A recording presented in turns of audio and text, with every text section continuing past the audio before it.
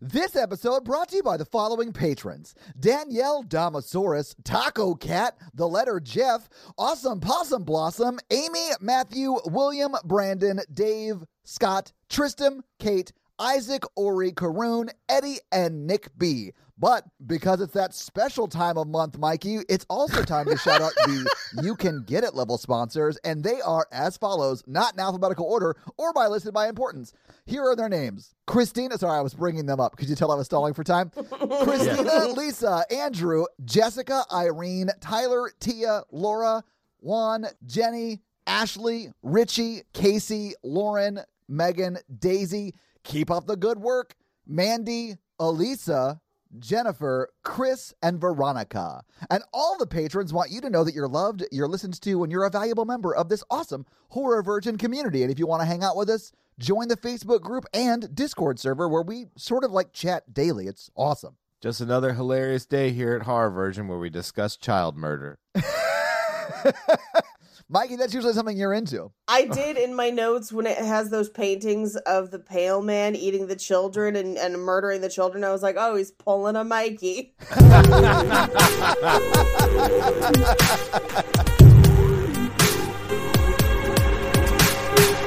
I like my baby back, baby back, baby back, baby back. Ribs. Ribs from the back of a child. Punch that child in the face. Right in the face. The worst is when you get barbecue sauce in your eyes because your eyes are in your hands. That's why he was keeping his eyes on the plate right next to the wet naps. Thank you for tuning into Horror Virgin. I'm Paige. I'm Mikey. And I'm your Horror Virgin, Todd, which means I don't like scary movies, but you guys make me watch them. And this week, the listeners made us watch Pan's Labyrinth. Which we should talk about up front. This is not at all a horror movie, right? Not like a traditional sense, but like the darkness of humanity is horrible. I mean, yes, there were some horrible things that happened, yeah. I don't want to hear any shit about me picking Terminator ever fucking again. And guess what? Guess what? What? Guess what? Hit him with the truth. I'm picking Jurassic Park, and I don't give a fuck. I am excited about watching Jurassic Park, but since we watched this movie, I'm also picking Schindler's List. If the horrors of man count, I mean, if the horrors of man count, we could have done the hottie and the naughty on the Horror Virgin. So it made me laugh. It's the thing that should not be. All right. Well, let's talk about this movie, though. It was the first time I had seen it. Had you guys seen it before? I had actually not seen this before. Oh, cool. I had seen almost everything else that Guillermo del Toro has ever made, and I had not seen this one. And it was one of those ones that I just kept meaning to get around to. And I think I was too scared to see it when it initially came out. Okay. And I loved it. I was like, how have I missed this? I wish I would have watched it back then. I had such a great time watching this not horror movie. Liked it a lot. Found out something in fun facts because I was getting this movie gave me a very similar vibe to Another Story. And I was this is really interesting. And then come to find out, we'll talk about it in fun facts, Guillermo del Toro was offered that Other Story to direct at the same time as this movie and turned it down. No shit. Okay. So yeah. Very, very cool. So Mikey, had you seen it before? Yeah, I saw it when it first came out. It got a lot of buzz. It was really big. It won a ton of Oscars. Yes. Yeah. And I wanted to see it, and I did. And I remember liking it, but also I was like, I probably won't watch this again. I probably won't start a podcast one day and be forced to watch this again. Yeah. It just makes me sad. It is a sad movie. Although I really liked it. Well, okay, there are things about it I didn't like, and we'll talk about them as we go through it. But I think overall, I really liked it. And I've seen The Shape of Water. That's the only other Del Toro movie I've seen. Oh, that's his worst one. No, Shape of Water's pretty good. So having seen The Shape of Water, which is his more recent film, or a more recent film of his, this is the first movie I saw of his. I didn't see it at the time, but this is the first time I heard his name, right? So I was expecting this to be similar aesthetic, but not nearly as visually pleasing. Mm-hmm. It was so good. I think a lot of the imagery in this is on par with his newer stuff. He's very, very good. He's very, very talented, and I wish I had gotten turned on to him earlier. I was surprised that there was so little of the labyrinth in this, given the title. Yeah, it's sort of like The Shining in that sense, where they establish this thing and then don't really go back to it till the very end. I think there's an argument to be made that this is really a movie about the horrors of war on the family and the kind of wide-eyed wonder of children. Sure. And that she's not actually seeing any of it. It is a figment of her imagination. Oh, yeah, and she just straight up dies at the end. It's real sad. Yes. That's exactly what happened. Yeah. This sounds terrible. I do believe that is what happens. I don't believe she goes to the kingdom, which is very sad. Yeah, no, if she had, it would not have gone back to them grieving her. Right. That would have been the end because she has now transcended into whatever. Like, right. That's not what happened. I would have liked an end where Pan saw him come into the maze behind her and just fucked his shit up. Oh, hell yeah. Like, beat his ass. Like, Pan had been real. It had all been real the whole time. And it's not Pan, is it? Like, is that Pan? It's a fawn, and I have notes on why. Okay. Because it's only called Pan's Labyrinth in English release. Yeah, it's called Fawn's Lab. So that guy, is his name Pan or is his name Fawn? No. He's a fawn. He's just a fawn. But I have notes on why they used the word Pan. They thought Americans would recognize it more, and I was like, you give Americans too much credit. Way too much credit for knowing mythology. We are notoriously stupid. I would have loved it if Pan, quote unquote, or the fawn had fucked up the captain, or the Lost Boys had popped out, Tinkerbell had blinded him, and they had stabbed him in the stomach and run away. I got confused on which Pan it was. Sorry. Even though it is sad, yes, it is sad. I think it makes the movie better. It made me like it more because I was like, oh, this is incredibly nuanced and beautiful, and I love it. I also like that it's about the Spanish Civil War, which is happening right after World War II. And in America, before enduring. Nope. It ended in 39. It started in 35, ended in 39, or 37, 39. This is post-Civil War with just rebels in the woods. Because this movie takes place in 44, right? Yeah, I was going to say, this movie takes place in 44, right around the same time. Like, her dad died in the Civil War. Right. Yeah. But this is, it is technically after the Civil War, but yes. It is a war that continues, essentially. Yeah. Like guerrilla warfare, absolutely. Yeah, and we don't get a ton of movies in America about that war. Which is weird because Hemingway wrote a lot about it and fought in it. Yeah. He fought in it. And this is actually Del Toro's second film about that war. Yeah. And he has a third one. It's a trilogy. This is the second movie in a trilogy. Oh, no shit. I didn't realize Pacific Rim was about the Spanish Civil War. That's wild.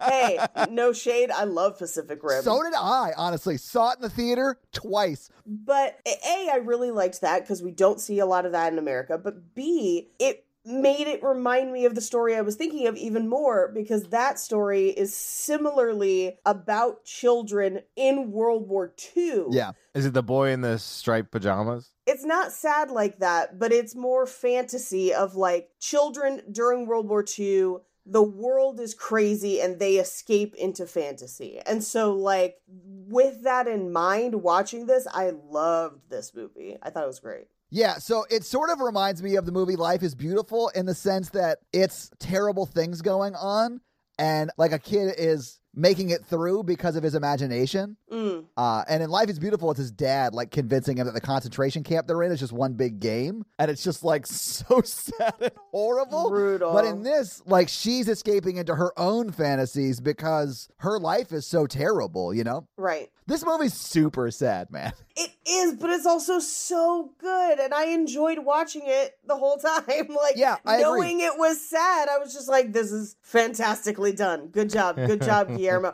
Can I tell you what my favorite Guillermo del Toro work is, though? Yes. His work on Always Sunny. What? Did you guys know about this? Did not know about this, but I must know everything immediately. Oh, you didn't know that Guillermo del Toro is Pappy McPoyle on Always Sunny? What? He's a McPoyle! He's the one with the bird that he sends to snatch people's eyes out. He's been in like 2 episodes. I was wondering where they got the eyes for that tray in this movie. That makes complete sense. I think that's why they do, because that's his second episode. The first one is the McPoyle wedding, which is a crazy episode. And so he's Pappy McPoyle, who's like going nuts at the wedding. And then during they go to trial about that wedding, and he's at the trial. And it turns out that the bird that he keeps under his top hat snatched people's eyes out of their sockets. I remember both of those episodes. I love Sonny. It's so funny. I did not realize that was him. That's amazing. Yep. I love it when people don't take themselves too seriously. Yeah, same. I think that's the most important thing about anyone in general. Like, people who take themselves too seriously, I don't want to hang around. Oh, you mean like the fascist captain from the movie? That dude had no chill. He was terrible, yeah. He is the monster in this film. He is. He fully is. He was scarier than the hand eyeball guy. Yeah. Can you imagine masturbating with eyes on your hands? Honestly, it sounds great. It's kind of hot. You're seeing it directly up close, so like... Just like people on my Snapchat. Oh, maybe we should just get into this movie so we can talk about how harrowingly depressing it is. And that's all the jokes I've got, so let's go. You blew your wad this early on Snapchat dick pic jokes? Yeah, didn't you see it with your hand eyes? So we open on the sound of kind of heavy breathing, and we get a title card that says Spain 1944. The Civil War is over. Hidden in the mountains, armed men are still fighting the new fascist regime. Which... Fun note, when I was in Spain, we spent like 3 days, like right around where this was filmed. Oh, yeah? Oh. But also where it's like set, because they filmed it where it's supposed to be. Oh, cool. So we see a girl's face sideways with a bloody nose, and then we see that blood go in reverse. As we hear voiceover tell us a story. A long time ago in the underground realm, where there are no lies and no pain, there was a princess who dreamed of the human world, of blue skies, soft breezes, and sunshine, and one day she escaped. Once outside, the bright sun blinded her and erased her memory. She forgot who she was and where she came from. And she was mortal, or basically she ends up becoming mortal and dies. But her father knew that her soul would return in another body, in a different place and time, and he would wait for her until the world stopped turning. So we cut to that same little girl from that first shot with the bloody nose, sitting in the backseat of a car reading, next to her mother, who is pregnant and very sick. Yeah, very pregnant, too. Yeah, super, super pregnant, also super full of barf because they have to stop the car, and she goes outside to just decorate the forest floor with her lunch. I'm so glad they didn't show it. I hate when movies show it so much. I do too. I don't like seeing it. But while she's out there, this is when she sees it looked like a flying praying mantis. Oh, okay. So they stop the cars. They all get out. Ophelia, who's the girl, walks down the path a little bit and steps on what looks like a rock. And she picks it up and it kind of looks like an eyeball. And she walks a little bit further. And there's a statue that's missing a chunk right where the eyeball is. Right. So she puts that chunk of rock back into the statue, and then a super fucking gross bug comes out of that statue's mouth and flies away. And she's like, I saw a fairy. And I'm like, bitch, are you dumb? That's a terrifying bug. Also, she's a child, Paige. She's not dumb. Whatever. Get her, Paige. It's a gross bug. I would have, burn it. I would have failed the Fawn's challenge because I would have been like, no, and you can keep your giant bugs away from me, thank you. I definitely would have failed when I had to go into the creepy tree and feed a toad rocks. I'd have been like, yeah, I'm just gonna go. Bow, bow, bow. I would have fed that toad. I'm now just picturing Mikey putting his balls in his hand, the toad snatches the balls away, and then Mikey just bleeds to death. He just steals Mikey's testicles. I just held my hands up and there's just balls. I wish you guys could see Mikey hold his hands up to his face like the creature in this movie. I like that even though they were balls, you still put them where your eyes were. I mean, Paige, it is what leads him. It's what leads us all. Anyway, they end up getting back into the car. They drive the rest of the way. Yeah. And the not fairy, the terrifying bug, follows them. Yeah. And back in the car, her mom is basically like, hey, when we get there, greet the captain and call him father. Ugh. They arrive at the captain's I'm going to say compound is basically what this is. It's like a forward operating base they set up in someone's house that they probably evicted. Yeah. Yeah. Evicted. Oh, yeah. Big air quotes on that. Absolutely. Yeah. I think it was maybe murder because they are evil, like the fruits of the devil. Yeah. No, agreed, Paige. Yeah. I mean, they're fascists. They're not great. Yeah. Well, Todd, we're going to take us a good stance on fascism. So brave. Todd says fascists are ... great. One of the saddest lines in this movie to me are where the rebels are like talking about how Eisenhower and the Americans landed on D-Day, and they're like, they're going to help us soon. Nope. They didn't go to Spain at all. That fascist government in Spain was like there till like mid-70s. Yeah, Francisco Franco killed a hell of a lot of people. Yeah. It's woof. Yeah. It's dark. Yeah, because he didn't invade other countries, right? That is essentially why. Yeah. Americans' foreign policy typically is like, if you kill your own people, we're sort of fine with that. Yeah. Unless you have oil, in which case, give it to us and we'll call it freedom.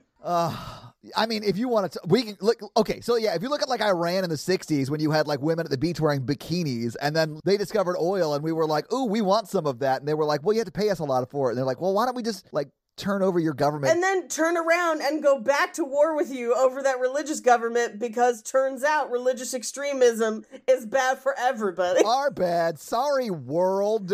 I think, now, I'm not an expert in Middle East history. I believe we interfered in their democratic elections, elected their president. They had a revolution against that president because we interfered. He fled to America, and we wouldn't give him back. And then that's why the religious revolution happened, I believe. That actually is true. Yeah, I learned that from watching the movie Argo. Yeah, but let's talk about this movie. Yeah, so they arrive at the compound, and the captain, who... This is how you know immediately that he is an unbridled monster, is because he's just like... Because he has a really good-looking uniform? I mean, yes. Yeah, but those pants are definitely tucked into those boots. It's a real fascist move. You could tell the evilness of a regime based on like how good looking their uniforms. Just ask Hugo Boss. Yeah. Right. I was about to say, Paige, they call that the Hugo Boss scale. Like, the more boss you look, the more fascist you are. The more evil you be. Right. Yeah. The more Hugo you look, the more cool it is.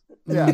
So if you're Hugo on the scale, you're like a doughboy, like very drab brown uniform. Yeah. If you're boss, you're like a Nazi. Like that's the scale. Yeah. Maybe a Nazi, baby. So if you haven't seen that sketch, and I forget, it's like the David and Webb joint or whatever. It's like David Webb and somebody else. Is that the one where he's like, "Are we the bad guys?" Yeah. There's like a skull and crossbones on our uniform. Yes, it's absolutely that. Those two guys are the guys who do the show Peep Show, which is amazing. You guys should check it out. But they also have a sketch comedy show that's very, very funny, whose name escapes me. But yeah, you can very, very clearly see that the captain is one of the baddies immediately. Well, and because he's like, you're 15 minutes late. And I'm just like, well, now that I'm thinking about it, I'm like, because if they're late, they probably got taken by gorillas in the forest. Like Jane, what's her like Jane Goodall, yeah. I thought you meant like George of the Jungle's Jane. My bad. Oh, we're watching that. That ain't a horror movie either. No. But it's Brendan Fraser looking super sexy, isn't it? Here for it. Yeah. Did we watch The Mummy? It's as horror as this is. It's more horror than this is. So he, I think, is worried about them being attacked in the forest, and that's why he's timing them. But as we will find out, she was too far into her pregnancy to really be traveling. And so the fact that he's demanding that they come to him anyway. At the front of a battle war? Yes. Is not great. Oh, no. He's a terribly selfish, horrible dude. He is a crab, and he's a bad person. Now I'm just picturing him as a crab. I don't understand why he's a crab. Because you said he's a shellfish and a bad person. Sorry. Yeah, my bad. You are 15 minutes late. Click, click, click, click, click, click, click. Maybe, do you want me to use prawn when we redo the joke? I see him as a prawn. No, because the prawns are his underlings.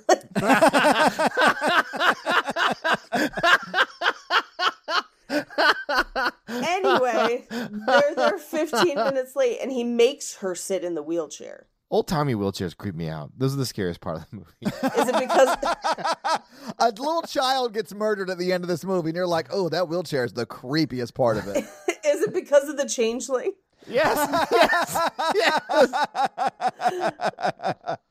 Man, I'm so glad we had that cold cart discussion in that episode.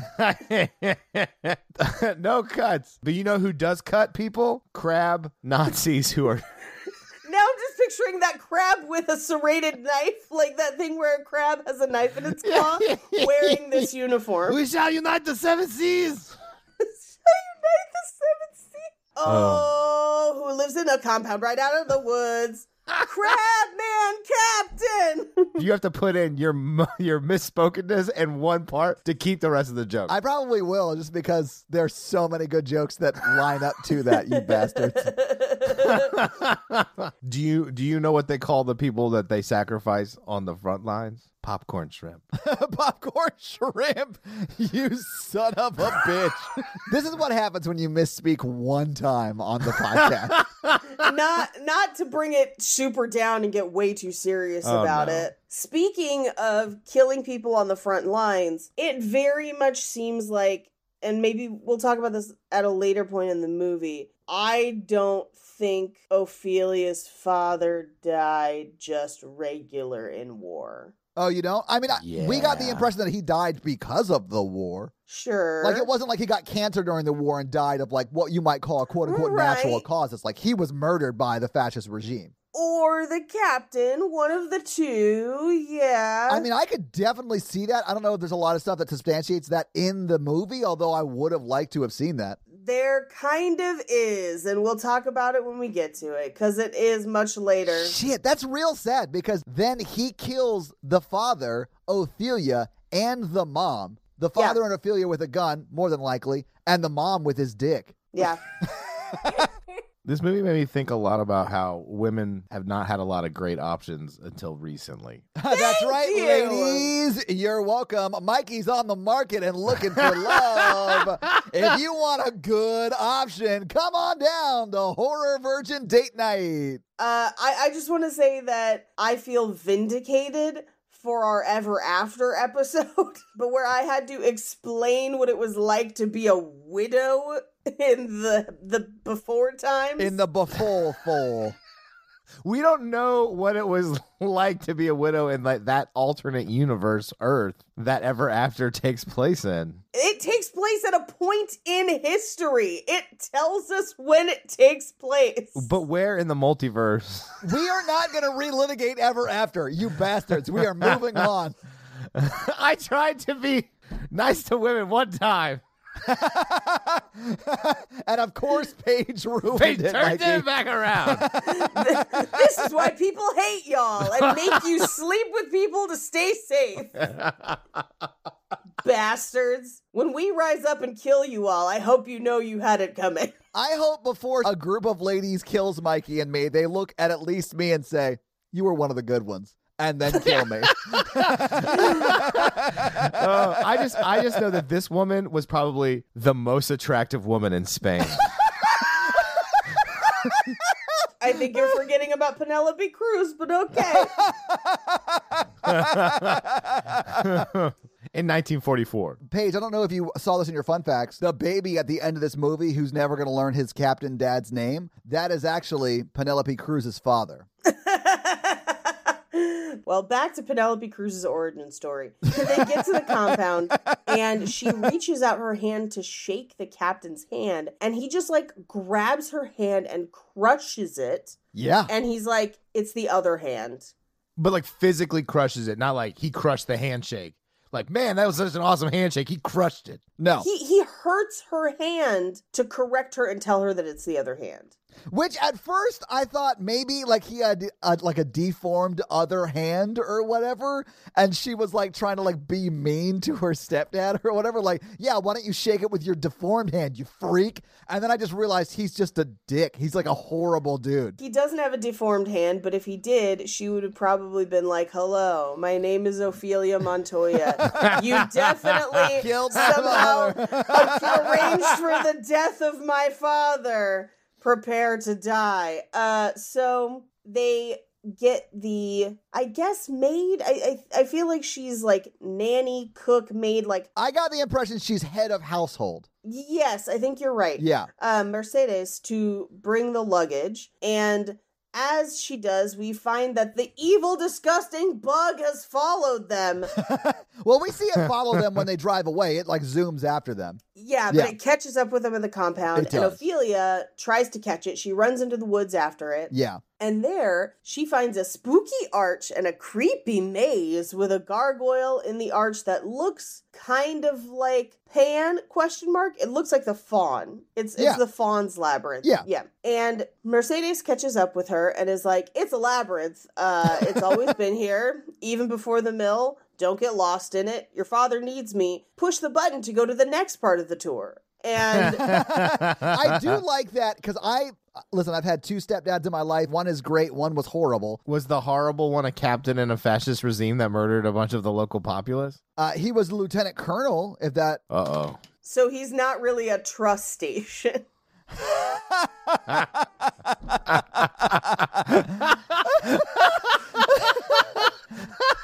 Yeah. Actually, no, I think he retired as a colonel, but when I knew him, he was lieutenant colonel. So at one point, he was your pop colonel?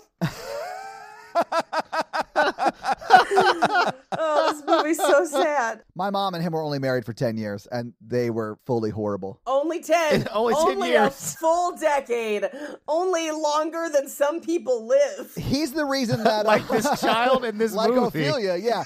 He's the reason I moved up to Nashville to live with my dad, though. Because he was terrible. Like, physically abusive terrible. Plus, you were also following this weird bug. I thought it was a fairy, even though it fully was like just a big grasshopper. Yeah. Was anyone else expecting David Bowie? A little bit. With the clear balls. Yeah. On his head, yeah. Disco ball. I'm sorry, Todd, that you went through that. Oh, I'm glad it's over. I mean, it's fine. He retired to Alaska, and I never will talk to him again. So, plus they served him with melted butter. No, he's not dead yet, but that's probably the next time I'll hear his name, which is fine. But he's the guy. I'm going to cut this, but he's the guy who he is really big on the Alaskan Republican Party. When he went to D.C. for the nominating committee for Trump, and there was this whole thing about how the Democrats didn't pray before their nomination or whatever, and he was supposed to lead the Pledge of Allegiance, and he went up there and gave this 2-minute talk about how it's sad that the God has left the Democratic Party and that they didn't do it. And I'm fully watching this. This man beat me, threw me against a wall, and dropped me on nails, and I had to get stitches in my feet. This is fucking disgusting. Oh my God. I've been making fun of you about your feet, and they're the result of a child abuse. That was the bottoms of my feet, though, Mikey. You've never seen the bottoms. I can't even imagine if they're worse than the tops. I'm so sorry. Actually, they healed up really well. You can't even really tell. They healed up? Yeah. Like the heel of a shoe? You got heels on your feet, Todd. Okay, back to this movie. Yeah. Okay, child murder. Let's go. Has the rebels tried just complying? Mikey, is that what you would do if fascists got control of our government? Or would you run to the Appalachian Hills and stage a resistance? Oh, you mean my grandma's house? So she's at the maze with Mercedes, and Mercedes basically is just trying to get her to come back to the compound and refers to the captain as her father. And she's like, he's not my father. My father died in the war. Yeah. And Mercedes is like, yeah, you've made that pretty clear. Yeah. I get it. I heard you. Yeah. And as they're having this conversation, the evil bug is watching. The evil bug is always watching. Although the bug's not evil. Well, I mean, technically, if she didn't meet this bug, she'd still be alive. I don't think she ever saw the bug. Yeah, the bug does not exist. The bug does not exist. I thought the bug existed, and then she pretended it was a fairy. I mean, that could be, sure. It was like a praying mantis, and then she's like, you need to look like this, and then her mind made it happen. As they walk back to the compound, we're kind of overhearing the captain talking about how the guerrillas are deep in the woods and it's hard to track them, but they're going to try and cut off their resources. Yeah. And as Mercedes walks back, he asks her to have the doctor come down. But first, the doctor is giving Ophelia's mom some medicine to help her sleep. Yeah. And he basically is like, don't hesitate to call me day or night, you or your nurse, meaning Ophelia. Yeah. He's being sweet. He's like a sweet doctor. Yeah. The doctor is awesome and is legitimately a good dude and just gets killed by the monster in this film. Yeah. Yeah. She sends the doctor up to see the captain, but as they're talking, he hands her a packet of medicine, and he's like, this is all I could get, I'm sorry. And she tells him that somebody's leg wound is getting worse. We don't know who it is yet. Yeah. And the doctor goes to the captain, and Ophelia kind of watches the interaction. So she kind of knows, like, she finds out, I think, a lot earlier than people realize and doesn't tell anybody because she is watching them talk. She then climbs into bed with her mom and is afraid of the building creaking because they've always lived in the city. And so they've always had white noise. And then now it's too quiet, which for me is a problem when I go on vacations. Yeah, I could see that. I mean, I sleep with a sound machine, honestly, because I don't like the sound of nothing. I have a box fan that I use. Yeah, so it's a similar thing. Yeah. So she asks her mom, as they're kind of cuddling, like, why did you have to get married? And she says, I was alone too long. And she says, well, I'm with you. You're never alone. And she says, you'll understand when you're older, and asks her to tell her unborn child one of her stories. And so she tells kind of a weird version of, like, not Sleeping Beauty, but it's basically like a rose surrounded by thorns. People can't get to it, so the rose wilts because it can't grant its gifts to anyone that would, like... It's a metaphor for me. Every rose has its thorns. So we cut to the captain cleaning his watch, and the doctor comes in, and he's basically asking him, like, how is she? And he's like, well, she's weak. And he's like, well, she'll have rest. And how's my son? And he's like, well, he'll probably be fine, but your wife shouldn't have traveled. And he's like, is that your opinion? And I'm like... He's like, yeah, I'm a doctor or whatever. I'm a doctor. It's my medical opinion. Yeah. And he's like, well, the son should be born wherever his father is. I'm like, no, that's not how that works. People are born where they're born, and it's kind of our job to get there. Yeah. Like, they're actually always born where their mother is. That's by design. Yeah, it's a biological imperative, you fucking moron. Yeah. And, like, dude, you're the one with legs and a car. You go to the baby. Yeah. He's like, I had to bring her here into this dangerous rebel-filled forest. Yeah, it's like if Princess Amidala got, like, well, I guess that is what happened. Except that hers got delivered by a robot who had, like, wiffle ball hands, and then she died of a broken heart, ? I cannot save her. She has a broken heart, the will to live. That scene in that movie is, the wiffle ball hands make me laugh every time, but it also just goes, ooh, bah, and then it's like, she died of a broken heart. And I was like, are you sure it wasn't because you were playing wiffle ball with her insides? Anyway, that's not this movie. Abortion bot has failed again. Ooh, bah. Ooh, bored. Oh my God. No. Oh my goodness. Anyway, why are you so sure it's a male? And the captain just says, don't fuck with me. But it's that kind of thing where a dude's like, of course I have a son. My dick is so great, it only creates boys. And you're just like, there's so much wrong with that sentence, I can't even start. Yeah. It really establishes the captain as a horrible dude immediately. Yeah. Yeah. He's a real bro. It's just like, of course it's a boy, bro. It was from my dick. It's half for Loco. What do you think it's gonna be? But then the doctor leaves, and then the captain goes back to reading I Hope They Serve Beer in Hell or some shit. Oh my God. I've got Mysteries pickup artist book next. Anyway, so soldiers burst in and tell the captain that they've intercepted a father and a son firing weapons in the forest, and they think that it might be insurgents or guerrillas, I guess. So they run out to inspect it. They go through their bags, and the guys insist that they're just farmers. And they're rabbit hunting. There's some questionable literature, quote unquote, in their bag, but also thought is free, or should be. It probably was not at this time. I don't know a lot about this time period in Spain, but yeah, it probably was not. You know, fascism, as Mikey says, it's not great. Europe in the 30s and 40s is like not a great time. Yeah. It's Austria, 1930 bad. It's not good. If you study a lot about the Weimar Republic in Germany in 1930, it's very similar to the America now. So it's a little terrifying. Oh, yes.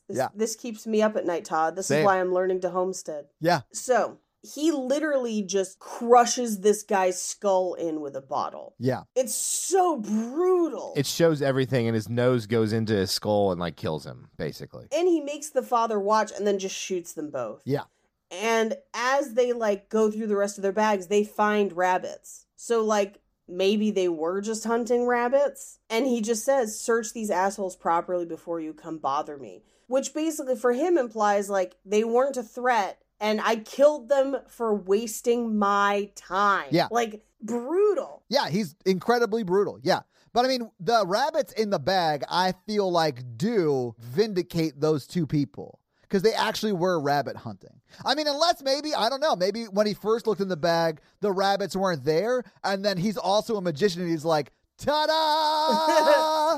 Or my other thought was that they were scouts and carrying the rabbits as an alibi. Sure. Both of you are wrong. Rabbit hunting is punishable by death in Spain. So it's never wabbit season? Yeah, they Elmer fucked up. So we cut to back in the mother's bedroom where Ophelia wakes up because she hears something moving around the room because it's that giant evil bug and it runs across her foot and then it flies up and just kind of crawls up onto her chest. And I'm just like, kill it with fire. What are you doing? And she instead asks it, like, did you follow me here? Are you a fairy? And she shows it a picture of the fairies. Who do you work for? What day is it? What year? And the bug turns into a creepy little fairy. Yeah. And she's like, you want me to come with you? Outside? Where? To the well? Take me, lassie. Like, so it leads her to the labyrinth. She walks through to the center where there's a giant pit with a staircase. And like, no, historically in lore, fairies are not good. So like, don't follow them. Got it. Fairies, sprites, elves, they're tricksters. They're here to steal your children. I don't trust the fae. You shouldn't trust the Fae, ever. Their world looks like a tampon commercial, and they have ulterior motives. If I've learned anything from True Blood. So yeah, don't trust the Fae. Anyway, it leads her out to the labyrinth. She walks out to the center, she walks down the staircase, and she's calling out into the darkness where it doesn't seem like anyone is answering her, but there is a statue a lot like the one she saw on the road. And then, out of the darkness rises the fawn. He's creepy. He's very creepy, yeah. He says, don't be frightened, I beg you. And then there's more bugs, but then they turn into fairies. And she introduces herself and asks him his name. And he's like, nope, I've had so many names, old names that only the trees can pronounce. Greg. But like, he doesn't have a name. He never gives her a name. He just says he's like, my name, Yip. My name is Yes. Yerf. I don't know why, but I was editing the Ruins episode, and my biggest last one editing were Paige trying to say the word Jeff. I don't know why. It made me laugh so much. So funny. I'm sorry. Anyway, he is a fawn. Yeah, which is a baby deer, right? No. Faun, not WN. Yeah, There's I know. It's God, Todd. Get it right, Todd. God. This is the last time I make a simile joke. You guys are dicks. I think you mean it's a homophone, I believe, not a simile joke. I'm sorry. I didn't think we could use that word anymore. Yeah, this is a very open to all sort of people's podcast page. I want those words that have the same rights as my words. No, I was actually right. Homophone, each of two or more words having the same pronunciation but different meanings, origins, or spelling. For example, new and new with a K. I don't think any of us thought you were wrong. I just wanted to make sure that none of you ever thought I was wrong ever again. That took a left turn. Yeah. So, Yerf, the fawn, tells her that she is Princess Moana, daughter of the king of the underworld, and that she was born of the moon, like a moon child. What? Yeah. What was she reading? And that she should have a mark on one of her shoulders, and that they had opened portals so that she could return. Right, but you have to wait till Mercury's in retrograde or some shit. Yeah, when you're extra bitchy. So Mercury is in Gatorade or whatever. And so they open the portals, and then they have to make sure that her essence is intact and she hasn't become mortal. Right. And so he gives her the Book of the Crossroads and tells her to open it when she's alone, and it'll show her her future and what must be done next. And he just disappears. She opens the book, but there's nothing in it. Upstairs, back at the compound, the captain is shaving and getting ready for bed, shining his boots because he wants to be boss on that Hugo scale. Oh, yeah, he definitely is boss on that Hugo scale. And asks Mercedes to basically prepare the rabbits that they found for dinner tonight. And she basically is like, well, they're young, but we'll see if we can do for stew. And he tells her the coffee is burnt. But it's one of those things where it's like they're running out of, like, they're having to ration out food. They're running out of supplies, and he's complaining about the coffee. Yeah. And he's being fussy. So she takes it back into the kitchen, and the other chefs are like, what does he want us to do about, like, he knows we at war, right? And she's like, no, he's just polishing his boots like an idiot. And that's all he's doing, though. Like, you're right. Yeah. And then sometimes he polishes them with the left hand, so it feels like somebody else is doing it. That's after you sit on it for a while, though. But yeah. Yeah. Yeah. So we cut to them drawing a hot bath for Ophelia, and her mom is trying to get her to take a bath so that she can put on this brand new dress and matching shoes, and they're very, very pretty. So she goes into the bathroom, and she's hidden the book under the radiator. So she opens it up, and it starts to show a map and words below her fingers, and her mom tells her to hurry up. But before she gets in the bath, she checks her shoulder, and sure enough, there is a moon mark there. She is a princess, according to the movie. We cut back to the kitchen where Mercedes is cutting vegetables, and I thought she was stealing a knife. I guess she just always keeps a knife on her. Yeah, I thought she was stealing it too and was going to use it much sooner than she did in the movie. But yeah, I think that's just her, like, traveling knife. Like, she's always got it. Which is smart. I mean, you're being run by a fascist, like, government, and you are clearly not one. So yeah, have protection. Ophelia comes down in her new dress, and Mercedes gets her some milk, like fresh from a cow, which would be warm. No, it would be warm. Yeah, they actually drink warm milk a few times in this. Or use warm milk, I should say, because I guess the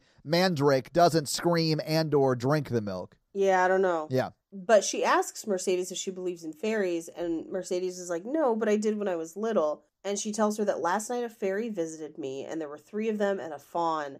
And she says, my mother warned us to be wary of fawns. And you should! The wood people don't mean you well. I feel like Paige is like a anti, like, fae. Paige, do you want to talk to us? I've got some real anti-fae sentiment going on here, and I'm fine with it. Who from Ireland hurt you? I mean, nobody specifically, but I would say that I'm fat because of Lucky Charms. No, it's more just historically the Fae are not acting in your best They're interest. They're like tricksters and stuff, right? I honestly don't know much about it, but that's like the scope of my knowledge is that they just like... Haven't you seen Leprechaun 2 Back to the Hood? We haven't done any leprechauns in this I can't on the show. We haven't done any leprechaun. It was just March. So much fun. So much. Okay, we're doing leprechauns at some point. Seriously though, listen to Lore Podcast if you want to hear about all the horrible shit the Fae have done. Nice. They broke into Paige's car, stole her sunglasses. That's why she hates them. Hate it so much. She's just driving to the street. She goes up to get her sunglasses out of the compartment. They're gone. She's like, Faye! And then you see Tina Fey on the side of the road rocking some badass shades. It's like, you can't trust Tina Fey! Although I fucking love Tina Fey. Wait till she steals your child and then drives you crazy because no one else believes that it's not your kid and it's been changed. Yeah, Todd. I mean, honestly, if Tina Fey just wants to hang out, I'd let her steal my child. Of course she would. I don't have a kid, so it's like really low stakes for me. Okay, but what if she steals your dog and replaces it with a stuffed dog made of hay? Faye! So we find that they've stolen a lot of the provisions that the gorillas will need. And so he has Mercedes give him the key to lock it all up. And she says that it's the only copy of the key, and he'll carry it now, which we will find out later is not true. But they see smoke up on the hill. It's definitely something. It's definitely something. It's a fire. Once they see the fire, or the smoke from the fire, the captain goes, Regulators! Mount up. I know, I was going to say, Gondor calls for aid! like yours better because I feel like it's more on theme with this movie. Yeah. I was gonna go ludicrous. Roll out. I always go Chris Bridges. Always. You never don't bet on the bridge. Take it to the bridge.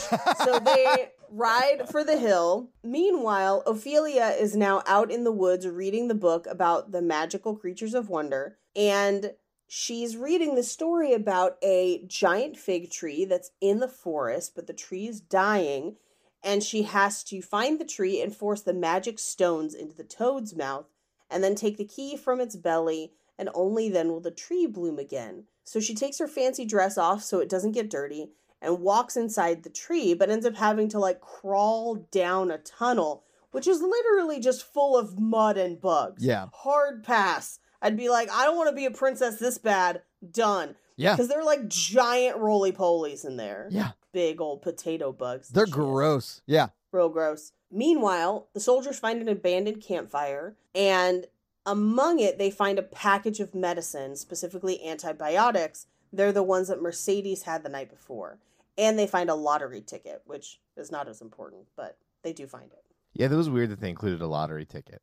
I think they were just trying to show it's stuff that you like wouldn't leave behind unless you were like having to leave in a hurry, and they just got there on horseback, which make a lot of noise. So like it's clear that they're close, which is why he then like yells out into them or into the woods, right? This is going to be weird. But the whole time I was like, they just had a civil war. Like, is the lottery already back? The lottery probably never went away. Like in times of like financial hardship and stuff like that, that's when lotteries become more and more prevalent. Right. It's also a way to control population and make them think that they have a chance at a better life, even though their life is bad. Yeah. So yeah, it probably never went away. Yeah. So he's calling out into the woods. He thinks they're there. No one comes out. So he eventually gets back on his horse and they ride away. And as he does, the men emerge from the trees. So they were right there. Meanwhile, back in the tree tunnel of bugs and horror, we find the giant toad. And she asks it, like, aren't you ashamed living down here eating all these bugs so the like tree dies? And I'm like, is this tree run on bugs? Like, what? And then the toad goes 100 instead of going 90 so she can go 10 and licks her face. It's so gross. And it's all slimy and stuff. Ugh.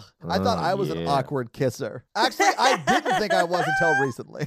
She pretends like she's holding a bug, but it's also the magic stones. Well, there is one bug there. She's got 3 of the stones and a bug that is rolled up to look like one. Mm-hmm. And it eats the bug and the stones, and then it barfs up what I guess is its own stomach and dies? I think it's like the full contents of its stomach, and then it deflates like a balloon. Yeah, it's the grossest thing I've ever seen. It's very gross. And the golden key is on top, so she reemerges with the key, filthy, but now her dress has fallen off of where she put it into the mud.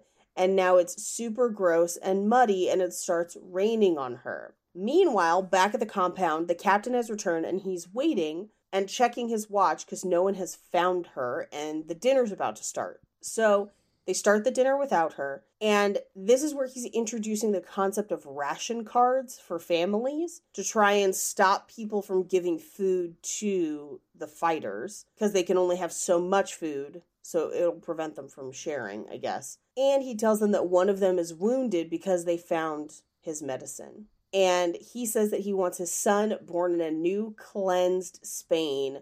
We're not all equal. The war's over and we won. We'll kill them all if we have to. Yeah. It's brutal. Yeah, it is. And the Civil War, from what I know of it, was a very like class-oriented struggle. And the lower class populist movement did not win. Yeah. So this makes sense from him. It's just all weird dinner conversation. It is sort of a weird thing to talk about over dinner, yes. It's about to get a little weirder because this is the scene where I base my theory on him killing Ophelia's father. So first, Mercedes leaves to go get more wood and signals into the woods. This is how she finds Ophelia, who's all muddy and dirty. But then back at the dinner party, 2 of the other women at the dinner party ask Carmen how she and the captain met, and she reveals that her late husband was his tailor, and then when her husband died, she became his tailor, and he cuts her story off, because the women are like, oh, so you just happened to meet him again? You ran into each other again? Like, he knew your husband, and then all of a sudden you guys are dating. And so he cuts everyone off by saying, please forgive my wife. She's not used to company, and nobody wants to hear her stories. Oh, yeah. I do remember that. And then I was like, but they, asked her. They asked her for this story. They did, and I think this led me to think that it's kind of a David and Bathsheba situation. Yeah. Where he was a client of her husband's, saw her because she worked in the shop with her husband, decided he wanted her, sent her husband to the front to die, and then he swooped back in and snagged her. Or, alternately, kind of what we saw in Overlord, where, like, her husband's dead, she needs help because she's a single woman running a business on her own with a daughter, and potentially this was an unwilling sexual relationship that he has now, like, you're my wife now. Because he got her pregnant or something? Yeah, because he got her pregnant. Very well could be. Yeah. So Mercedes calls her away from the table, and the conversation at the table turns to the captain's father, who supposedly was a soldier in Morocco, and they say that he smashed his watch so his son would know the hour of his death and how a brave man dies. And he says, nonsense, my father didn't own a watch. But then we've seen him look at that broken watch multiple times. Right. So he's obsessed with that watch. Yeah. So Ophelia, back in her room, is taking another bath. Her mom is punishing her, but not too severely. And it seems like her mom is not super happy with how the dinner party went. So it seems like they have kind of this moment of like, yes, the captain is brutal and we don't like him, but this is our situation. Yeah. Yeah. So, like, clean up. So as she's basically getting into bed, getting ready, the nasty bug comes again, and she tells it that she has the key and has it take her to the labyrinth. So she goes back to the labyrinth in her pajamas. She touches the statue of what we find out is the fawn and her and an unknown child. Well, we'll find out who that is in a second. Yeah, I mean, it's pretty obvious. So she tells him that she got the key, and he tells her that the fairies believed in you and they're glad you succeeded. Keep the key, you'll be needing it soon. And he gives her a piece of chalk. And he says that 2 tasks remain and the moon is almost full. And she says, why should I believe you? And I'm like, good for you, girl. Fuck the fae. Yeah. And then he's like, well, why would I lie to you? And she's like, I don't know. And goes back upstairs. So at this point, the next day, we cut to the next day where they're rationing out all of the supplies to the locals. They have to have their ration cards ready. And Mercedes is basically helping to dispense the rations. Yeah. Which is allowing her to steal rations, basically. Yeah, for the rebels. Yeah. Yeah. Mm-hmm. We cut to her mom's bedroom. Her mom's not doing well. Ophelia goes into the bathroom, opens the book, and says, what happens now? Show me. And the book shows what looks like ovaries in blood and then spreads across the whole page. Yeah. She goes back into the bedroom, and her mother is bleeding badly. So she runs out to get the captain. And the doctor tells the captain, your wife needs uninterrupted rest, and she'll need to be sedated. The girl should stay elsewhere. I'll stay till the birth, basically to make sure everything is okay. Yeah, because Ophelia had been sleeping in the same bed with the mom, and now Ophelia has to sleep elsewhere. Like, you even see Mercedes later prepare a room for her and sort of become the surrogate mother character, really. Right. And during the scene, Mercedes does tell her having a baby is complicated, and she says, then I'll never have one. Nope. And this is where she tells Mercedes, you're helping the men in the woods, aren't you? Yeah. And she says, have you told anyone? And she's like, no, because I don't want anything to happen to you.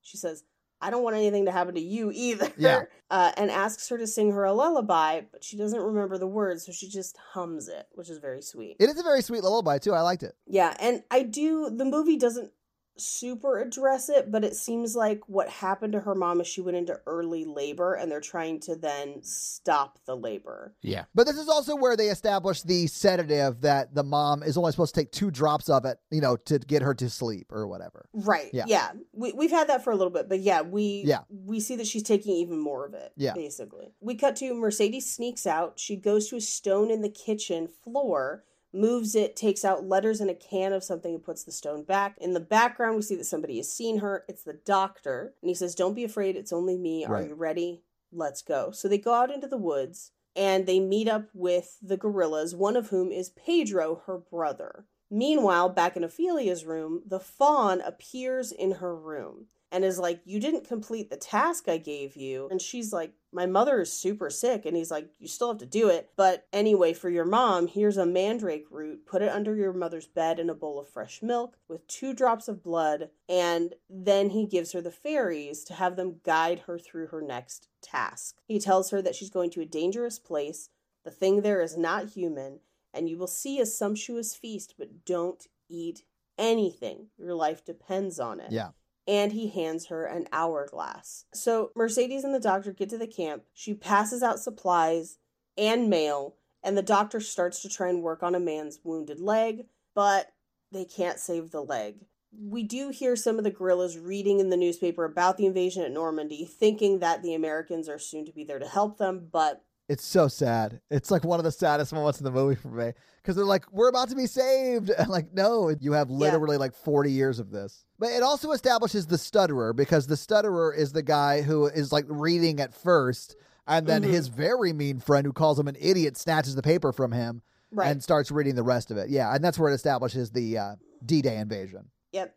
They decide that they have to take the man's leg, and so they give him a bunch of whiskey, and they're like, we'll do it with as few cuts as possible. I did like that the old man, like, he was like, hey, Doc, give me a second. I want to reminisce about the good old times with this leg before you take it. And then they go, and they show just enough of it to be terrifying. I did not like it. I was like, oh, why? Why did you show that? I did like his, like, remember all the ass we kicked?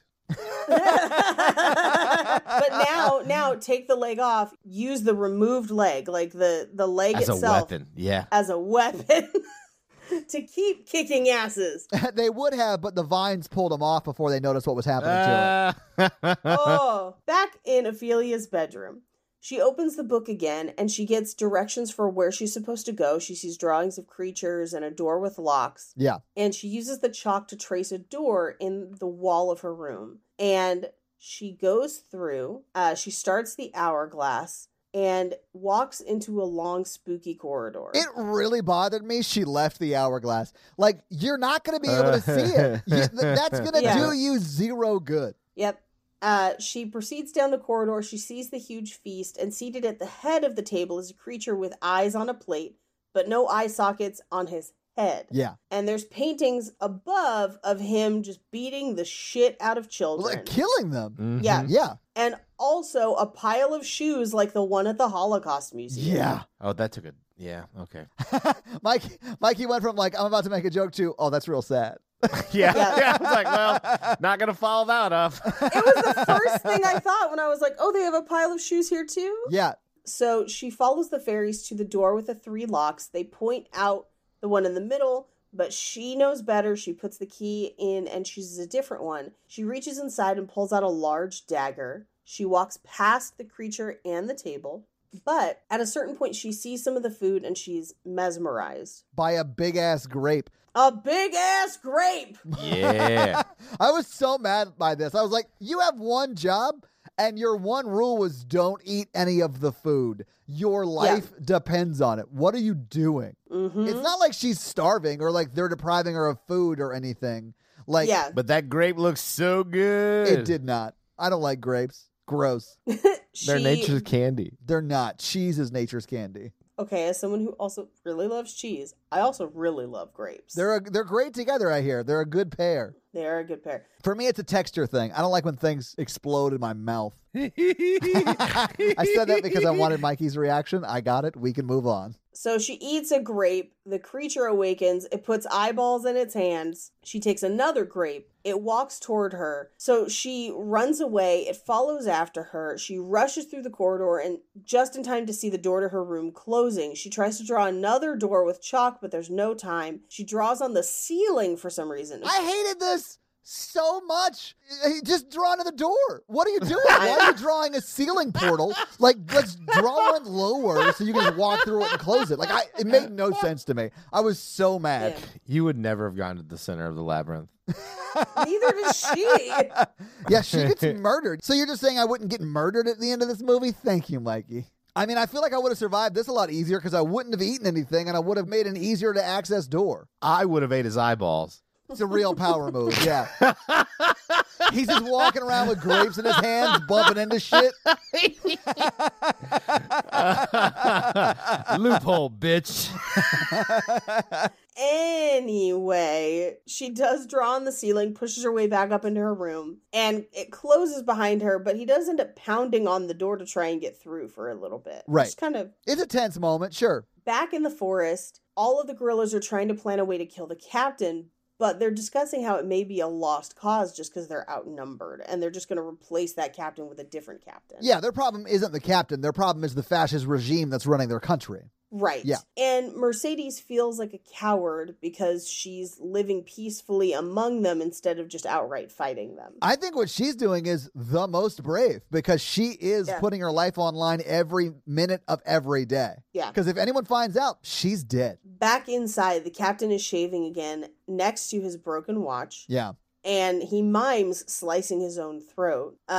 Looking at this based on her conversation about being a coward before, I thought to myself, the captain is the real coward because he isn't a brave man. He's not dying in battle. He's dying subjugating people, and he just sends other people out to kill people. Yeah. And I think deep down inside, he is the real coward. Absolutely. Anyway, Ophelia goes in to see her mother, who's doing badly, but she puts the mandrake root under her bed with the bowl of milk and feeds it blood. Meanwhile, the doctor comes in and is like, I don't know why she's getting better, but like, she is? And maybe it's that mandrake root? Who knows? Yeah, duh. But he pulls the doctor aside and says, if you have to choose to save the baby, save the baby.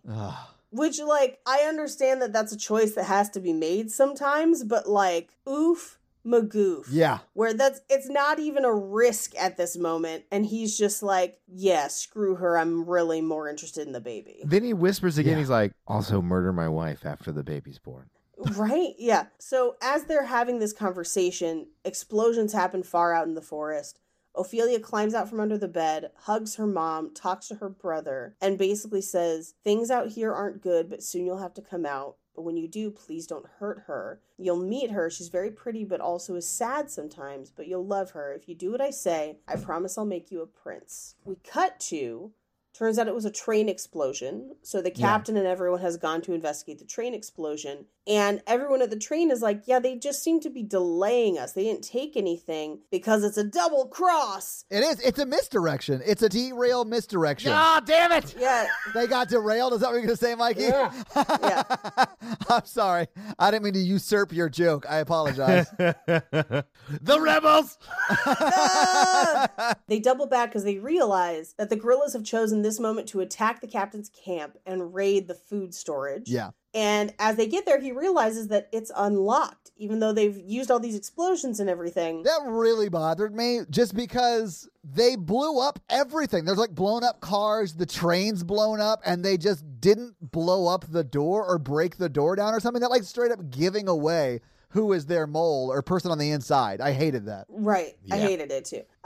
They go after them in the woods and they're just killing people left and right. He's looking at his father's watch, but still hiding from these people. He's not just like bravely going after them, which I think is more along the lines of like, he is a coward. I mean, he's just waiting till his men move up and then he goes in behind them. He is shooting and like trying to take them out, but he's mainly hiding behind trees as his men move up and die. Like, you're watching his men die around him. I'm not going to defend him. Commanders don't go first. They haven't done that since like the Civil War. No, I know. I think it's more just his personal stuff where like he's always sending other people out to do his stuff. He's such a dick. You know, and the only thing he does personally is torture people who are helpless. Yeah. Or who he thinks are helpless. Or who he thinks are helpless. So he climbs the hill and he's trying to interrogate the few people that have survived. And most of them are dead, and they're just shooting them again for good measure to basically make sure everyone's dead. Dude, the guy who was shot through the neck, who was like trying to interrogate, but literally couldn't talk, and he's like holding his gun up, and the guy keeps batting it away, and then he shoots him through his hand. I was like, oh my God, this is fucking brutal, man. Yep. They do find one who is still alive, who's been shot in the leg, and it is the man with a stutter that we met earlier. They take him to the storeroom. Mercedes follows to see who it is. I think she's worried it's her brother. Yeah. We cut back to the kitchen where, again, she's chopping, it looks like parsnips, and then folds her knife into her apron, which, again, I couldn't figure out if she was taking multiple knives. I think it's just her knife that she keeps on her. Because it's the same knife. I think that's just where she carries it. Yeah. But she always has it on her. It establishes that she always has it. Yeah, it's just showing us Chekhov's gun a couple different times. Yeah. But meanwhile, in the storeroom, they're fully going to torture that guy. Oh, and it's brutal. And he basically tells him, like, look, you're going to try and tell me things, and I'm not going to believe you until I torture you. Yeah, until, like, step 3 of the torture, which is, like, very deep into torture. Which, by the way, has been proven to not be effective because people will tell you anything to get you to stop hurting them. Yeah, they'll make up shit. That's why the Inquisition did not work. Yeah. Plus, no one expected it! But also happened in Spain. Anyway. Yeah. Anyway, this dude is super scared and already shot in the leg, but they're still making him stand on that leg, which is brutal. Yeah. And the scene ends with the captain taking a hammer to that guy's face. Yeah. And honestly, that's where the torture begins for that guy. Yeah. Because when you see him later, like, his hand is unrecognizable as a human hand. Yeah, it is like a mound of flesh. There's like no bone left intact in that hand. Yeah, it looks like Todd's feet. It's really hard to make jokes about this movie. I do like that you're trying at my expense, though. I don't know what else to do. I'm fine with it, though. I'm on board. Let's do it. Meanwhile, back in Ophelia's bedroom, the fawn has appeared. And he's like, well, your mother is better. You must be relieved. And she's like, thank you for the weird baby root. And she tells him that she accidentally broke the rules. And he says, well, I hope 2 of my fairies didn't get eaten. Where are they? I can't wait to talk to them. I do like that when she lets the one fairy out of the canister they're in, like that fairy immediately goes and tells on her. That was hilarious. Yeah. If you're going to lose 2, you might as well kill the 3rd. But he says, the moon is full in 3 days. You failed and you can never return. Your spirit will remain with the humans. You'll never see us again. So, but he a big liar. He a big liar. He also not real. He a figment of her imagination, prompted by trauma. True. We cut to the captain washing blood off his hands. Yeah. And he's called the doctor to treat the guy he's torturing. But basically just to keep him alive so they can torture him longer. Yeah, this is common amongst torture. Yeah, it's brutal. And the doctor gets there and opens his kit. And the guy that they're torturing, his hands are fucked. Yeah. And the doctor, as he's got his kit open, the captain recognizes a vial from his kit. And the captain leaves. That drove me insane. But that's how all medicine vials look like that back then. Absolutely. Yeah. He could have got that from any medical dispensary.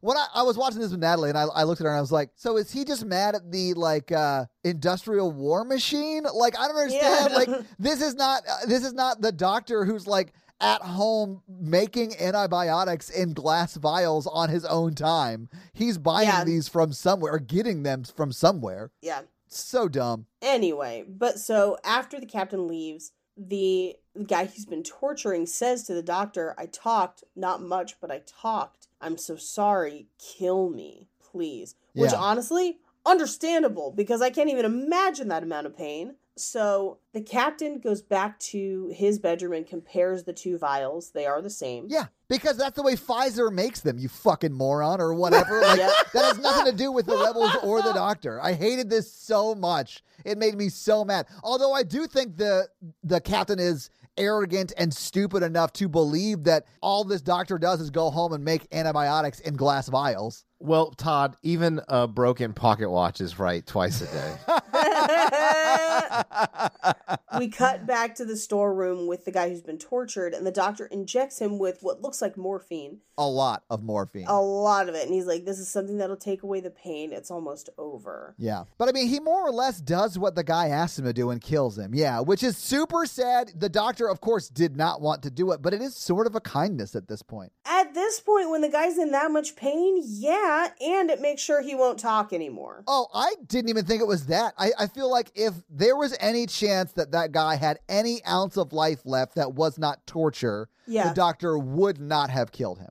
But he knows he was brought there to nurse him back to enough health for them to continue torturing him. And I wouldn't want to live in that situation where you're just being kept alive to be tortured. No. Well, and I wouldn't want to be the person keeping someone alive so that they can experience more pain. Like, that's the only reason. Exactly. Yeah. So I don't know. I don't feel like the doctor was doing it because he was afraid he was going to get ratted out. I feel like he was doing it because that guy needed that to happen. Agreed. Yeah, it's rough. And I think that's in line with his character, Oh, too. yeah. I mean, because he dies like right now. Like, he's about to die. I love the doctor so much, and I hated that he died like this. Although it's very well done. I liked it, but I hated it, you know? I got you. Yep. Yeah. We cut to Ophelia, who's going to feed the mandrake, but now it's just a root. And the captain pulls her out from under her bed, or under her mom's bed. Yeah.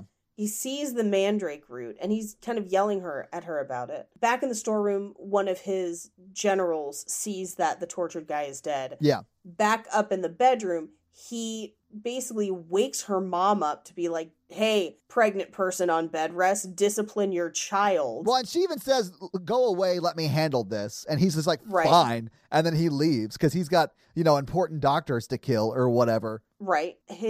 And Carmen, Ophelia's mom, his wife, basically is like, what's going on? Like, why is there a bowl of stinky milk under my bed? Like, what is happening? And she tells her, well, it's the magic root the fawn gave me. It's why you got better. And she basically says, when you get older, you'll see life is not simple and magic doesn't exist. And the world's a cruel, cruel place. Yeah. She tosses the mandrake root into the fire, and it screams as she then goes into labor. Yeah. And we cut down to the storeroom where the captain has now encountered the doctor and asks him, why did you do it? And he says, it was the only thing I could do. And he says, well, you could have obeyed me. And he says, I could have, but I didn't. And he's like, it would have been better for you. Why didn't you obey me? And he says that only people like you can obey without question. Yeah. Which is a great line. Yeah. It's so good. And it sort of rings like the Nuremberg trials in my mind. I was like, oh, shit, okay, he's going there. Yep. And then he walks past him. I hated this so much. Yeah. Well, and here's the thing. I think he knows he's dead. Me too. I 100% sure. I mean, this is one of those moments where you're like, oh, they're definitely going to shoot me in the back. And then he's just like, maybe I can make it. Maybe I just keep walking. I'm just going to keep walking. Oh, there it is. There's the bullet in my back. Okay. I'm not going to die with glasses on. Yeah, if we think of if we're looking at cowardice in this movie, it's incredibly brave of him to be like, yes, I did disobey you, and now I'm going to go on my way, even though I know the second I turn my back, you're going to kill me. Yeah. But I'm ready for it because I did the right thing. Yeah. And then the captain does the cowardly thing of shooting him in the back. Yep. Which ultimately is just another death brought to you by the Sackler family. Yeah, because of the vials. Yeah. Yep. I watched that documentary too. Yeah, watch it. It's so good. So Mercedes comes out to tell him about his wife, literally just as he shot probably the only person that can save her. Yeah. Hey, grab the doctor. Your wife's in labor. Ah, damn it. So he grabs the troop paramedic immediately. And the troop paramedic is not necessarily somebody used to delivering children. He is not going to do it with any care for the mother. I mean, he's probably not trained to do that. He's probably like battlefield trained for like wounds, like gunshot wounds, stuff like that. He's like, I don't think I'm supposed to put the tourniquet in there. Yeah, well, we do hear her screaming. Yeah. It's a difficult delivery. There's lots of blood. Oh, yeah. And Mercedes and everyone coming out of that room look angry. I think because they realize that they delivered that baby so that the baby could live with no care for Carmen's well-being. And as Ophelia and the captain sit outside, the medic comes out and says, your wife is dead, but the baby lives. Yeah. So they have a funeral for Carmen, her mom, the next day. And then Ophelia packs all her things because fuck this place. Yeah. Right. I honestly thought he was sending her away, but as you watch more, I don't think that was happening. I don't think he cares anything about her. I don't think she can trust that anyone will care for her. Well, same. At this point, and she is a child. Yeah, no, I agree completely. I just don't quite understand why she was packing with nowhere to go, except maybe just being optimistic. I mean, yeah, absolutely. Honestly, she should have. But then we see the captain basically asking information from Mercedes, who's kind of caring for the baby. And he's like, you knew the doctor, and the guy we were torturing said that there's a mole here. Yeah. So she sits across from him. He pours her a drink. She doesn't drink it. And he says, do you think I'm a monster? And she says, it doesn't matter what I think. And he says, go to the storeroom and bring back more liquor. And she gets up to do it. And he says, are you forgetting something? I have the only copy of the key, right? And then he tells her There's something that's been bothering me. When they broke in, they exploded everything, but the lock was unlocked, and it's probably not important. But anyway, here's the key you need. So he gives her the key. Yeah. And just says, be very careful. Yeah, that's sort of like the, hey, I'm pretty sure you're the mole. Yeah. Yeah. Mm-hmm. And so she's like, okay, well, I'm leaving forever now. Goodbye. Right? Yeah. Mm-hmm. Yeah. Mercedes sneaks downstairs, retrieves stuff from that same little stone in the floor. Yeah, the hidey hole. The hidey hole. Then she goes to Ophelia's room and wakes her up and is like, I'm leaving tonight and I can't tell you where, but I'll come back for you. And Ophelia's like, I've already packed. Take me with you. I've already packed. Please take me with you. So they get out to the forest and they've got an umbrella because it's raining. They turn and behind the umbrella is the captain and literally the whole force. Yeah. So he drags Ophelia back and he fully hits her a lot. Yeah. And is like, how long have you known? How long have you been mocking me, you little bitch? And then he locks her in her room. And he basically says, if anyone tries to get in, kill her first. Yeah, that was brutal. Like, don't kill the person trying to come in until you've killed Ophelia. Yeah. That's insane. So they tie up Mercedes in the storeroom. They're clearly going to torture her the same way. Where's the rebel base? Yeah. Mm-hmm. Where is Yavin 4? We have ways to make you talk, princess.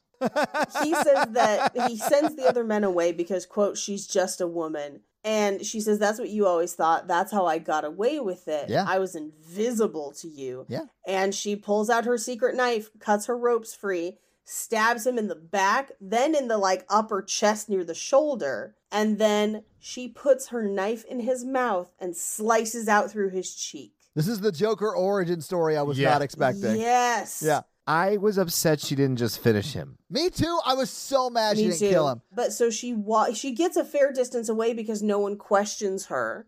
And they're like, oh, he must have let her go because there's no way she would have beat him until he comes out after her. Yeah.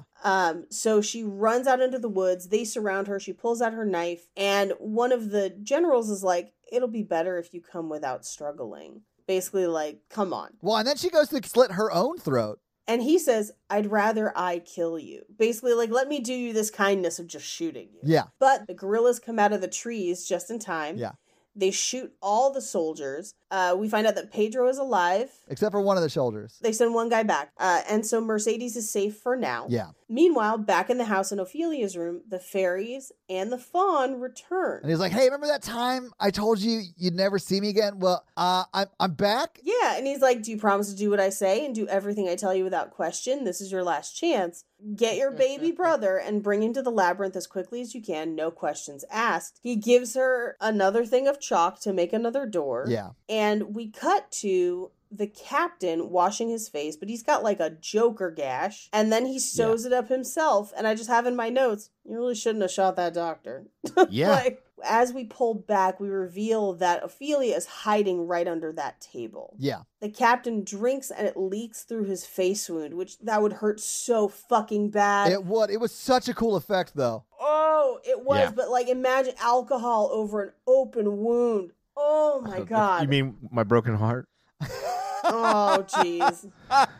So he notices the chalk on the table and draws his gun, but Ophelia is nowhere to be found. One of his soldiers comes in, tells him that Serrano, his general, is wounded. He comes out to basically meet the one they sent back from Mercedes. And while he's out, Ophelia puts sleeping drops in his drink. He goes out to talk to his general, finds out that everyone else is super dead, that they have about 50 men, and that there's only 20 men left in his compound. Yeah. So they're outnumbered. Ophelia grabs her brother, tells him, we're leaving together, don't be afraid, nothing will happen to you. But as she's about to leave, the soldiers and the captain come back. He's about to drink his booze, and then looks at his watch, then downs it, but something explodes outside and he sees her trying to leave with the baby. Yeah, she's like almost out the door. She's like backing out the door. He turns around and they catch each other's eye and she's like, fuck, I was so close. And he chases after her, but he's stumbling. He's not sure on his feet. She drugged him, yeah.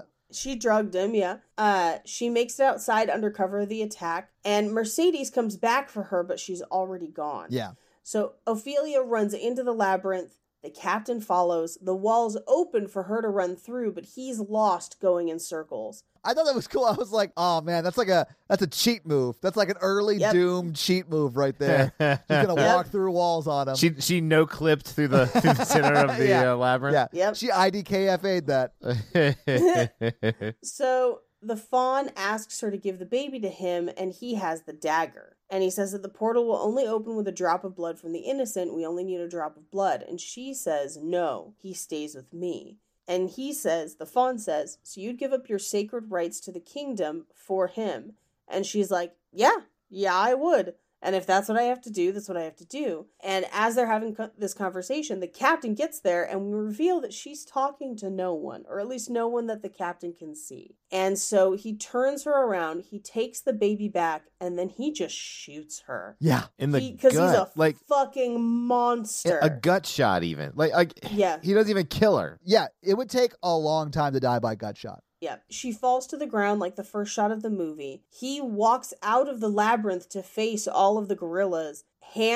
Basically has to hand his baby over to Mercedes. I love this part so much. He takes out his watch and he's like, tell my son what time his father died. And she's like, no, he won't even know your name. And they shoot him. Yeah, I thought it was great because he's cut up on one cheek and they shoot him through the other one. Yeah, they do. Mm-hmm. I was like, yeah, you just fuck up that guy's face. I love it. Mercedes goes into the labyrinth to find Ophelia. Yeah. But Ophelia's dying on the edge of what she had thought was the portal. And her blood is dripping down inside. So Mercedes hums her a lullaby as she dies. Spoiler. Yeah, it was the same lullaby. I mean, she hallucinates that she made it to the portal and that her dad is there. Her actual real life mom is there. And there's that seat that's for her. And the fawn is there, and they're like, hey, you did exactly what you were supposed to do. You passed the most important of the 3 tests where you didn't let them kill the baby. You gave your own blood instead. And I was like, oh, maybe, okay, cool, she made it. And then it cuts back to Mercedes, who was like, oh, no, she's just straight up dead. Great. Thank you so much for these tears, Del Toro. And that's the movie. Yeah. So having seen the movie, having talked about it, and learning something about the Spanish Civil War, what do you guys think about it now? I loved this movie. I thought it was really great. Yeah, really like this movie. It's like a sad poem. It is like a sad poem. So unlike most of the movies that I'm forced to watch, I don't want to watch this one again, but mainly because it's so sad.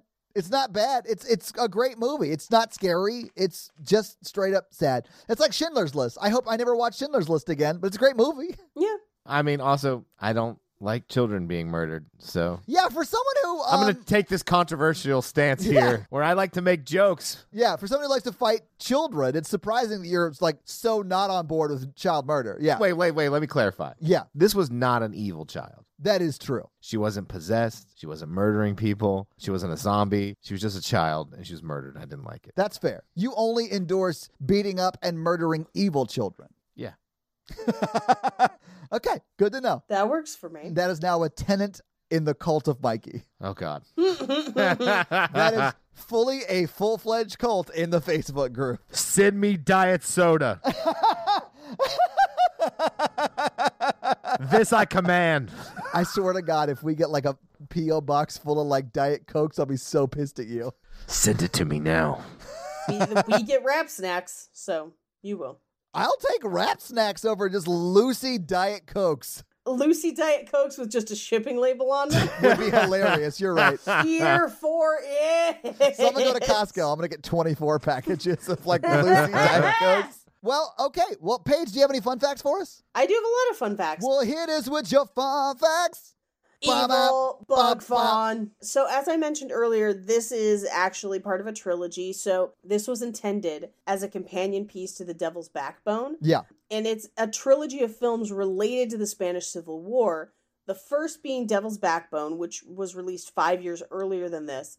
And then the third film is tentatively titled 3993, but it hasn't been made yet. It was shelved so that Guillermo del Toro could work on Hellboy 2. Oh, okay. But in an interview, he's explained basically the film's premise that it would basically close this trilogy, but it's about a character who in 1993 believes that the Civil War is a thing of the past, but then something from 1939 comes to life and proves that it's not. Oh, okay. Cool. I mean, I'd watch that. Yeah, there's no recent updates on the film, but people remain hopeful that eventually one day it'll get made. Cool. But allegedly, yeah. I mean, after watching this movie, I'd watch anything this guy does. Like, he's very good. He's a great filmmaker. I wish I hadn't been so against his stuff. But I wasn't, like, against it. I just thought it was all horror, and I just didn't watch it, you know? I mean, I would say it's light on the scares, heavy on the visuals. And the feels. And the feels, as far as horror goes. I would say they're incredibly well-made movies. Yeah. They're just not always great horror movies. I think Crimson Peak is a great example of... So, the fawn in this movie, the character of the fawn, comes from a reoccurring dream that he had as a child. Oh, that's terrifying.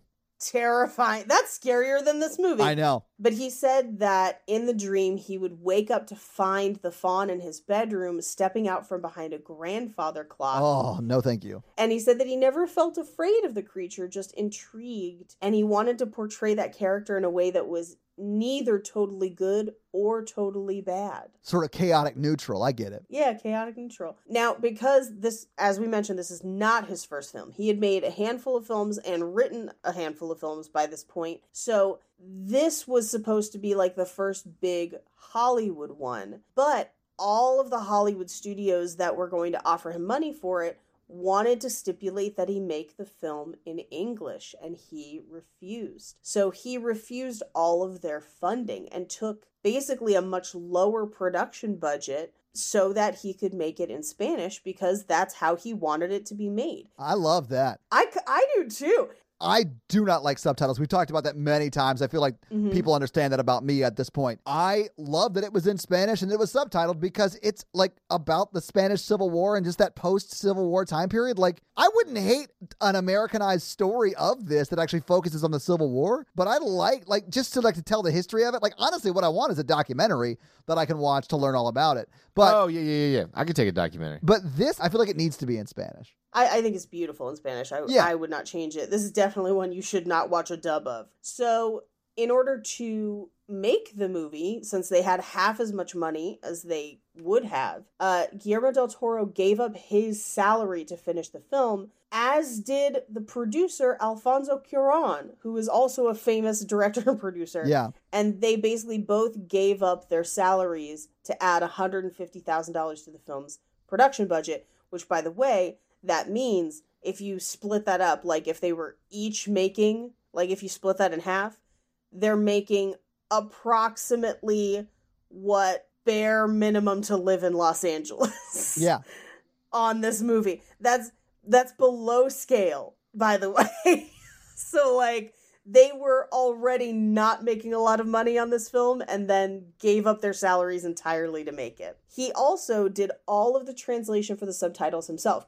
Oh, cool. Yeah, he speaks great English, and so he did all the translating. So he really he had had problems in the past with poor translations, and he wanted to make sure that it was as accurate to his vision as possible. And he wrote it. I mean, he would know. He would know, yeah. And no meaning was lost on English-speaking audiences because he speaks very good English, and so he understood how to do that. Yeah. I think that's why it translates so well even to English-speaking audiences, because we get all the meaning conveyed because he put in that extra effort. Yeah. Also, the acting is great. Like, the emotional weight of the scene is clear, even if you don't understand what they're saying. Obviously, being able to read it, it's clear, but the acting's really solid in this. Hey, I have a question. Is that the same Alfonso Cuarón who directed The Prisoner of Azkaban? Yes. That's my favorite Harry Potter movie. Anyway, he's a great director in his own right. I didn't realize he produced this. That's awesome. And he's produced a lot. I mean, he's done a lot of stuff. So they were screening the film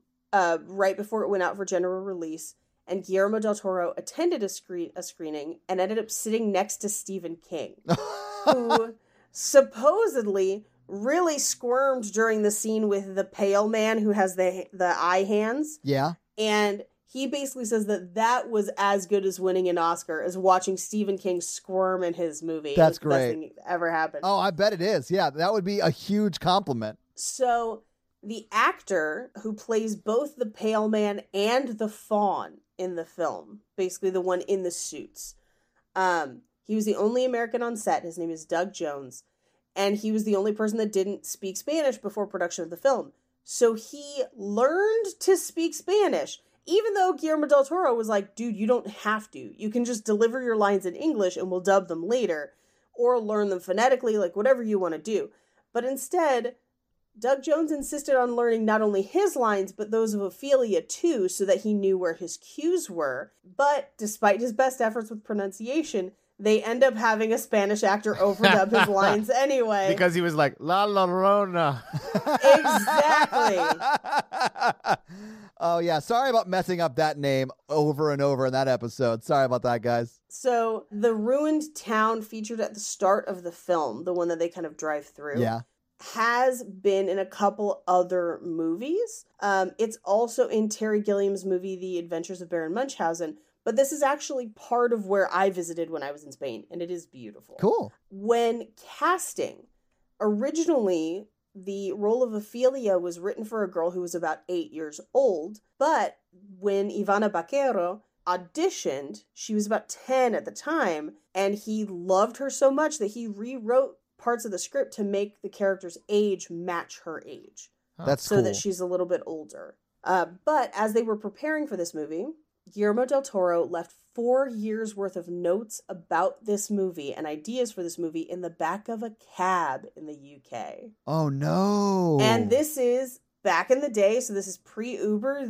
He had no way to contact the cab driver and tried to chase the cab to retrieve it, but it was too late. Fortunately, the driver went through the notes and found in the notebook a piece of stationery from the hotel where Guillermo del Toro was staying. And so he returned all of it to the hotel, and they were able to get it back to Guillermo del Toro. That's amazing. Yeah, he gave the driver a huge tip, and he says that he considers it like a positive omen for the film. Yeah. So let's talk about Pan, because Pan is not actually in this movie at all. It's a faun. Right. Pretty much everywhere else, this film is titled El Labyrinth de Fauno, which is basically the Faun's Labyrinth. But they changed it for American audiences because he thought they would not be as familiar with the faun character of Roman mythology as they would be with Pan, the Greek god. But again, Americans are not familiar with either, so you could have gone either way. But yes, the faun in the film is never referred to as Pan and is clearly a faun. So that's just a weird Americanism. But as he was making this, because he had made other movies and was kind of getting some buzz, he turned down a chance to direct The Lion, the Witch, and the Wardrobe to work on this movie. Good. Which is what this movie and this story reminded me of. Yeah. Because it's British kids, World War II, escaping through a wardrobe instead of a labyrinth. But I'm so excited that he directed this instead, because I have seen that Lion, the Witch, and the Wardrobe, and it's fine, I guess. It's no Pan's Labyrinth. Like, this movie, not even in the same league. So this movie won a ton of Academy Awards. So it wins Best Art Direction, Cinematography, and Makeup. And it also won 3 BAFTAs. And it swept the awards in Spain, winning 9 Ariel Awards and 7 Goyas, and was actually awarded Best Picture at the National Society of Film Critics, not to mention tons of other smaller awards at different award ceremonies. This is a highly decorated movie. It was like the darling of the festival circuit that year. That's why it becomes such a huge hit in America. And up until 2013, it was the highest grossing Spanish language film in the US. Yeah, we'll talk about that some in a second. Yeah. Yeah, and those are our fun facts. Okay, so then we'll talk about it now. So thank you for your fun facts. Let's talk box office. So what do you think the budget for Pan's Labyrinth was in 2006? I'm going to say if they'd made it in English, this would be like a $50 to $60 million movie. And so I think they made it for like $25 million. Okay. Mikey, what do you think? 10. Mikey's actually closer. It was 16 million. Yeah, damn. This looks amazing for 16 million. It really does. I mean, the CGI is the only part I don't feel holds up super well. But even for like low budget CGI in 2006, it's pretty good. Well, and there's so little of it. It's basically only the toad and the fairies. Yeah. Because everything else is practical. Well, and the bug, right? And the bug at the beginning that sort of follows her through. Oh, yeah, the bug. I guess that bug becomes one of the fairies. So yeah, that's yeah. Okay. Mm-hmm. So this came out on December 29th, 2006. What do you think? Oh, and I'll tell you right now, it was 21st in the theater when it came out. That same weekend, the bigger movies were, number 1 was The Night at the Museum. Number 2 was The Pursuit of Happiness. Then it was Dreamgirls, then Charlotte's Web, and then The Good Shepherd. And then, of course, like 16 other movies. And then Pan's Labyrinth was at 21. What do you think it made in its opening weekend? And I'll give you a quick hint. It was only in 17 theaters in the U.S. This was a sleeper hit. So it did not make money until much later when it started getting all that award buzz, and then everyone rushed out to see it. So I'm going to say for its first weekend, like 100,000. All right, Mikey, what do you think? Same. So it actually made $568,000 in its opening weekend. That's a huge per theater average. Yeah, we're going to talk about that. Yeah. So it was in 17 theaters. That's $33,000 per theater. The per theater average for the number 1 movie, The Night at the Museum, was $9,000 that weekend. Yeah. If you look at per theater average, which you never should, because that's not what attributes to box office necessarily, right. It crushed the number 1 movie that weekend. Well, it just means that people who knew what it was and knew who Guillermo del Toro was came out in force to see it. To all 17 of those theaters in LA and New York. Maybe one in Chicago. Anyway, the next weekend, it went up in how much it brought in to $763,000, but was still only in 44 theaters. 2 weekends after it was released, January 12th, that weekend, it was 16 in the theaters and made $2.1 million.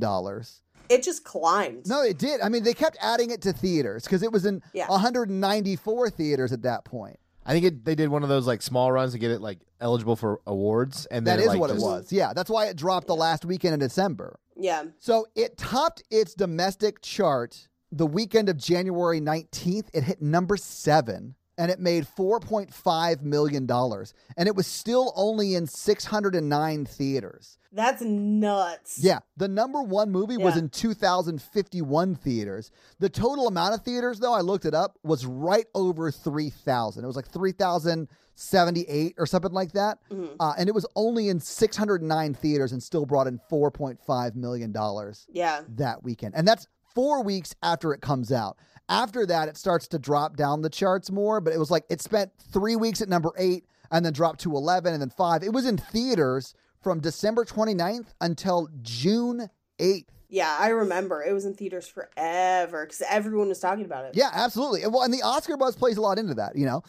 So anyway, what do you think it brought in domestically? And when I say domestically, I'm actually talking about the U.S., even though domestically for this film would be Spain. But what do you think it brought in the U.S. financially in 2006? I would say it probably makes its budget back at least just for the amount of time that it was out. I'm going to say it brings in 30 mil. Okay. Mikey, what do you think? 17. Okay. It made $37.6 million in the U.S. and then went on to make $49.4 million internationally for a total of $87 million.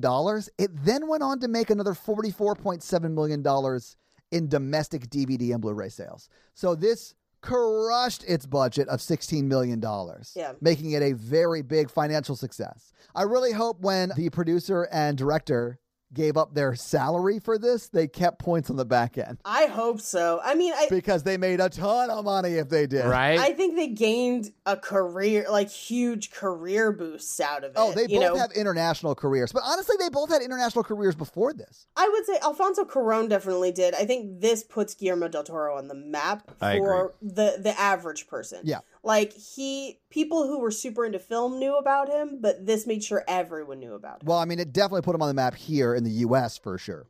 Yeah. But anyway, that's your box office for Pan's Labyrinth. So, Mikey, you want to hit him with that scary scale? Yeah, listeners, our scary scale is a scale of 1 to 10. How scary we found the film today, not a measure of quality, just the scariness. Our 1 example is Ghostbusters. Our 10 example is Texas Chainsaw Massacre. Paige? A solid 1 for me, dog. Yeah, same. 1 for me. It's not scary.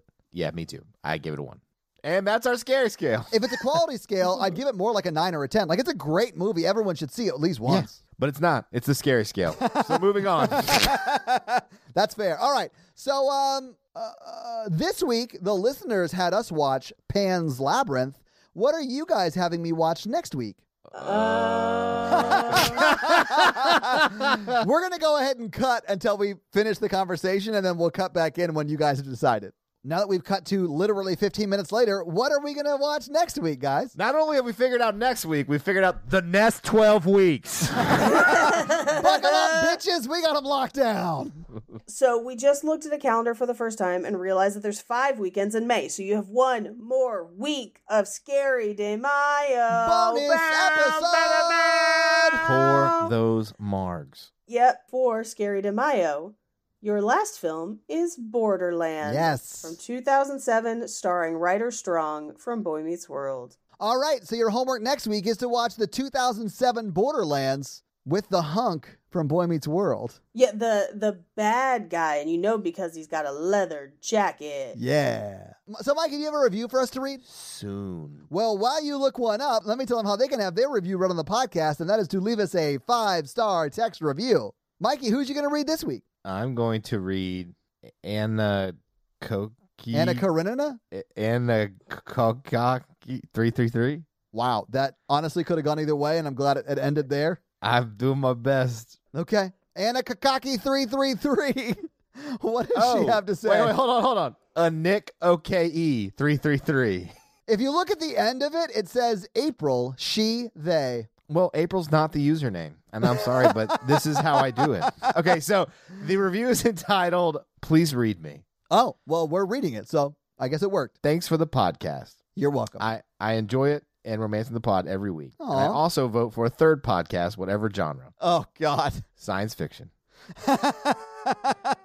I'm just going to call that the I Can't Empathize podcast.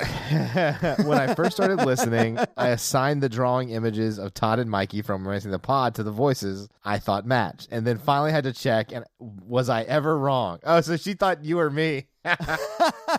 Honestly, Mikey, I'm sorry, but that's a huge compliment for me. I still picture you all as each other in a weird podcast face-off situation. Oh, I would 100% do a face-off type thing with you, Mikey. Oh, I thought you were going to say I would 100% do an episode on Face Off just because Face Off is great. And I'm like, yes. Yeah, it's as much a horror movie as this one was. Yep. 5 stars from April.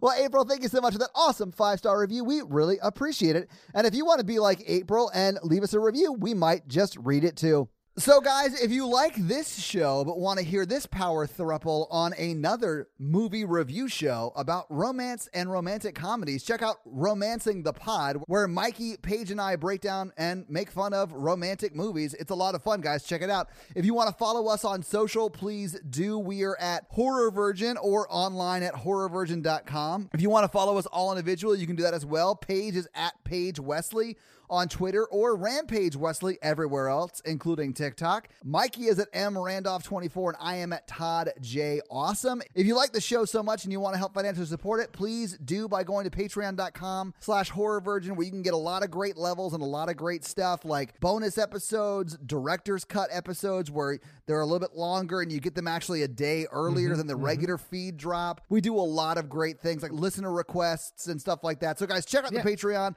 and help support the show. If you can't financially support the show, that's understandable. That's fine. But if you want to hang out with us on the daily, join the Facebook group at facebook.com/group/horrorvirgin. We also link it like once a week. So just find it there and join the awesome Facebook group. And literally, we're in there talking every day. It's awesome. And if you want to check out our Twitch stream, we're at twitch.tv/ToddAwesome, where we will be playing horror video games. So if you have always wondered what it would be like to watch me get scared, you can now do that on Twitch while I play these horror games. It's twitch.tv/ToddAwesome, guys. Check it out. It's a lot of fun for you. Not a lot of fun for me. This episode was brought to you by Nick B. Fun fact about Nick B, he is actually a prince in an underground kingdom. Oh, okay. That's a good one, Paige. Well, Nick B, congrats on your promotion to the monarchy this week. This episode also brought to you by Ori. And Ori is a little bit of a trickster, and they were trying to get me to steal my brother and bring him to the labyrinth. But instead, on our way to the labyrinth, they drove us into a foam pole.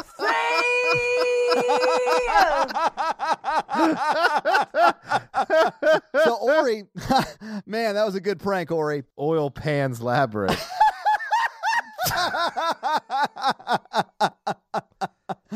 Oh, man, you got to laugh sometimes.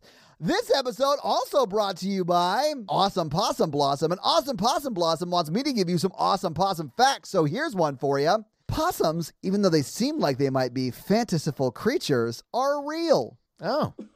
Full stop. What? I don't believe it. I don't believe it. If I learned anything from the week I said that they enjoyed eating Oreos, they're definitely real. I can't believe how many videos people dropped in the Facebook group. Like, we got 6 or 7 videos, different videos, of possums eating Oreos specifically. Well, possums will eat fucking anything. Yeah, they will, ladies. So this episode also brought to you by Brandon's Bug Business. And Brandon's Bug Business is actually called Bug Cage Company on Facebook. And if you have any needs for maybe like a spider, a scorpion, a centipede, or a millipede, or any other millipede that you might need, reach out to Brandon's Bug Business or Bug Cage Company on Facebook for any practical or pranking purposes. This episode also brought to you by the letter Jeff, and Jeff wants you to check out his podcast, Kissing Jessica Jones, where each week they break down an episode of the Jessica Jones Netflix Marvel TV show. This episode's also brought to you by Taco Cat, and Taco Cat wants you to check out his podcast,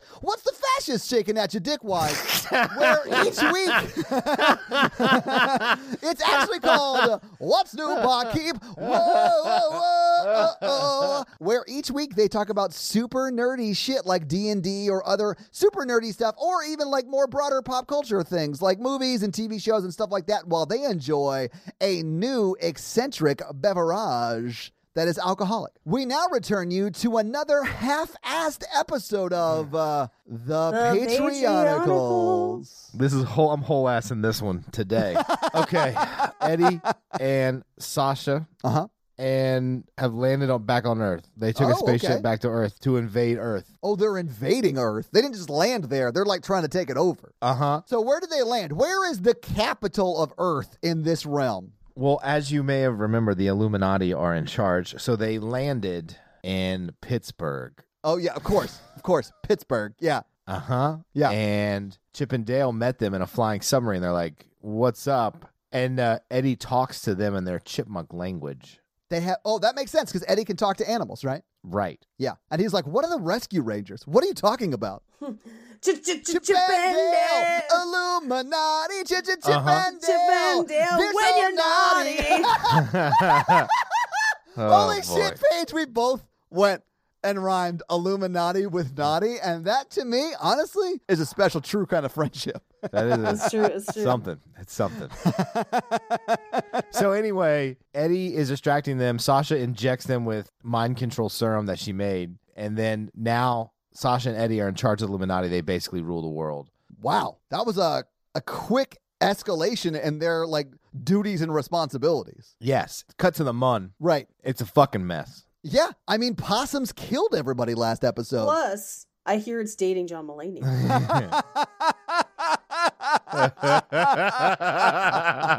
That is so topical, but when this episode drops, it won't be as topical. But guys, I'm sorry. when you hear that joke, think about it as if it was the day it happened. Yeah. Honestly, if you go back and read the text messages that were leaked that she sent Chris Pratt while they were dating or whatever, like they are X-rated as fuck. It's amazing. We've all been there. It's the only time Mikey will text the P word. You're not wrong. Okay, anyway, they're still battling in the moon. The spaceships are crashing. It's a big space war. Danielle, Queen of the Moon People, is in tears because her land has been destroyed. Her people were slaughtered by animals from space. And then so she is choking a space possum in her hands until the life comes out of its dead possumy eyes. He'll never eat an Oreo again. She's like, death to OPP. Yeah, you know me. Other people's possums. You guys get it. You guys are with me. Evil Isaac and Evil Matthew are killing, but everybody's teamed up now against all the space creatures or whatever. So Isaac eats a possum and he's like, it's better than you think. Oh no, it's not dead. Oh no, he's got a stomach ache. It was just pretending. Never swallow possum whole. You pervert. What is that? Why? Hey, if you're gonna swallow possum whole, they should reciprocate. Oh my god. Tristram turns into a giant tank and is shooting at possums. They're all dying. Kate's using her psychic powers. Dave thinks that they have a space python, a skython, yeah, tank. Oh, space tank. They stole it from the moon people who had a small army. They stole all their equipment and are attacking our people with it. And then Dave, the tank shoots and Dave jumps in front of it and his body explodes and he saves everyone, but he dies. Clearly, he's in 100 million pieces right now. Yeah. Right. Well, it's a good thing that tank only had one shot or whatever. Karun goes up to Dave's head and picks it up and says, "You stupid man, that tank has more than one shot." I feel like Karun can hear me. Yeah, Scott the Thing runs over and Hulk smashed it. And he's like, that Dave's guy's an idiot. And then... and I should know because I've got the abs and the dick of Kurt Russell. No, the shoulders. The shoulders and dick and dick hat of Kurt Russell, yes. And hat of Kurt Russell. As trophies. Yes. In a grocery bag. So Karun throws the head and it accidentally hits Kate and she's knocked unconscious again and falls to the ground. That's the wrong kind of getting head, guys. And then evil Matthew laughs over her body. And it's they're still not really learning the teamwork thing. It seems like they're not because they're fully just fighting each other. In the distance, their space flying submarines from the Illuminati are headed to them from Earth. And that's the end of the episode. What are Eddie and Sasha going to do now that they rule the world? Will Trist Tank do enough damage to save the day? Would you have considered that a whole-assed episode? Find out next week on another episode of The Patreonicals. That's going to be it for us, you guys. I'm Paige. I'm Mikey. And I'm your horror virgin, Todd. Keep it ooky spooky. Yeah. Have a great week. Oh, Mikey's singing there at the end. I see how it is. Oh, that was edited. I did not sing. I edit nothing. Bye. Child murdering nerds. Fascist nerds.